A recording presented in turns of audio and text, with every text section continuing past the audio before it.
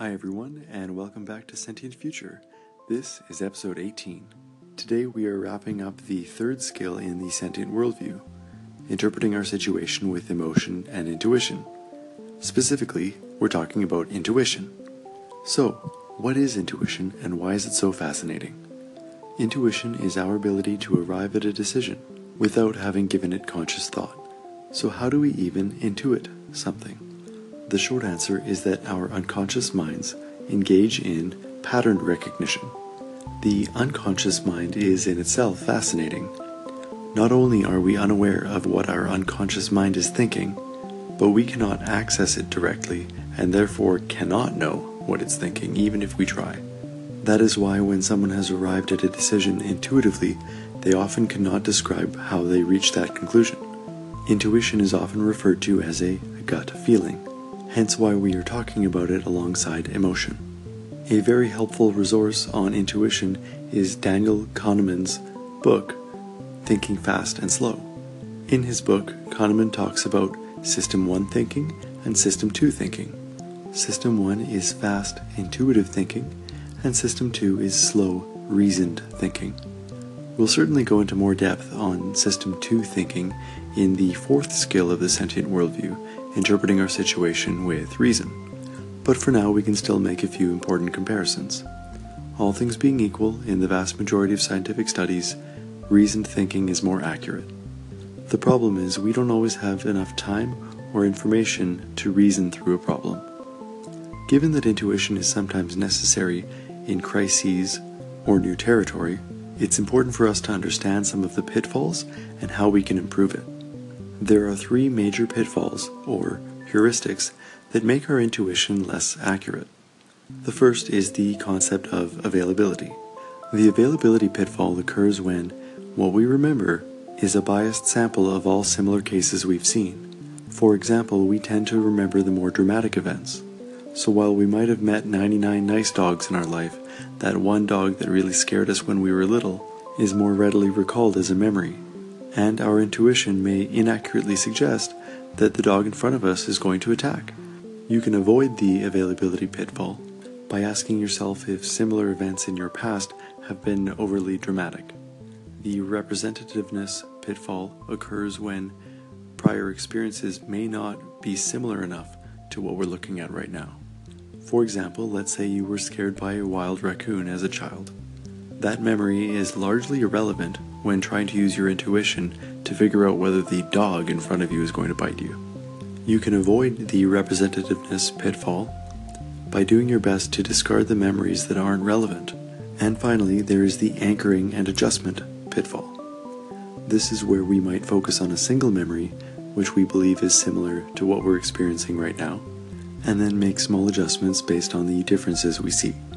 The problem is when the small differences between what we're experiencing right now and our anchor memory should actually suggest a far greater difference in how we react. Growing up around a golden retriever, you may not think that a pit bull is necessarily that much more dangerous. Ignoring for now the possibility that the pit bull may have been raised in an abusive way, physically it just has a far greater bite strength, even if the dog seems similar in size. You can avoid the anchoring and adjustment pitfall by recognizing that even small differences sometimes warrant big adjustments. Now, I realize my advice for making your intuition more accurate is to be more rational. Do so to what small extent you can and recognize some situations don't even give you that chance. Another way you can improve your intuition is by gaining more relevant experience. Relevant experience increases the sample size of memories that your intuition has to draw upon. Ideally, that gets over the availability pitfall by evening out some of the dramatic experiences, as well as helping you avoid the representativeness pitfall by giving you more memories that are representative of the situation you're facing. And finally, it helps you get over the anchoring and adjustment pitfall by either giving you experience with an extremely similar situation or giving you an appreciation for the important subtleties that might require big adjustments. So we've talked about intuition's dangers, but what about its upside? Well, firstly, we're very lucky to have intuition because it does help us deal with a crisis. It is extremely efficient. In intuitive moments, we ignore the first skill in the sentient worldview, sensing self. And as far as sensing context is concerned, we focus on what we perceive to be the few relevant points. We might incorporate the emotions that we're feeling, but we skip right over reason. Intuition is our shortcut to decisions and actions. In the best case scenario, let's say we're working with a colleague who's very experienced in one particular area. With appropriate back-checking in place, we might be able to rely on him or her being accurate enough while moving the organization forward quickly. In a competitive atmosphere, this might be really useful. And the most exciting part of intuition, at least to me, I had considered not covering until we got to the sixth skill of the sentient worldview, action. The most awe-inspiring application of intuition, in my opinion, is getting yourself into a state of flow. For those of you who haven't heard of flow, it goes by a few different names. Sometimes we talk about professional athletes being in the zone, or we talk about creatives being in a form of trance.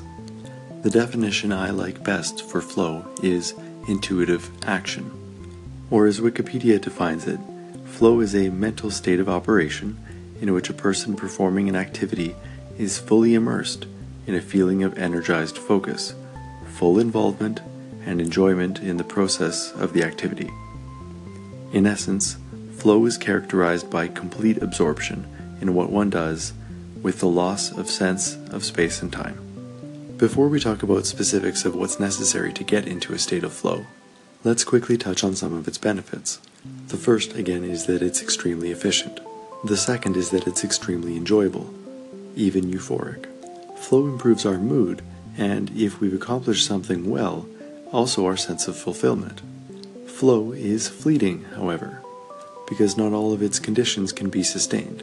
According to Gene Nakamura and Mihaly Csikszentmihalyi, 6 conditions must be met simultaneously to achieve flow. The first is intense focus on the present moment. Some people refer to that as mindfulness. The second is the merger of awareness and action. This speaks to intuition and flow being a form of parallel processing, whereas reason is a form of sequential processing. The third is a loss of reflective self-consciousness. That is us ignoring the first skill, sensing self. The fourth condition is that we must have a sense of control or agency over the situation, believing that all decisions rest with us. The fifth is a loss of sense of time, and the sixth is that the activity is intrinsically rewarding. Flow is also characterized by immediate feedback, the feeling that you can succeed, and the feeling that you are so engrossed in what you are doing that other needs become negligible. So now we come to my favorite part of every episode.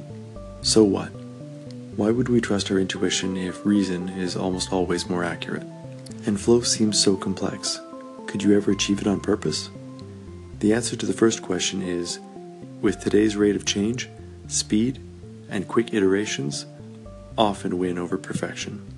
I'm not advocating that intuition or flow be used in high-risk situations. In those situations, reason is far more reliable. And as far as getting into flow on purpose, you absolutely can. That's the benefit of scheduling your time, of setting up your workspace, of clearly defining the task in front of you. The pre-planning, the organization, and the administration up front allow you to simply sit down, focus on the task at hand, without distraction. In those scenarios, with the self-discipline to actually start, we can simply let ourselves create. And as Andy Proctor has recently discussed on his More Happy Life station, being creative makes us happier. And to be clear, the benefits of flow are immense, often multiplying our rate of productivity by 2 to 5 times while we're working on something. That is how powerful your mind can be with the right circumstances.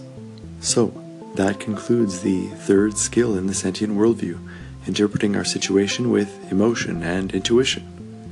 Thank you so much for tuning in today for the awe-inspiring topics of intuition and flow. I want to know, when have you used your intuition? When have you achieved a state of flow? I look forward to your call-ins. Until next time, live intentionally. Sentient Future out.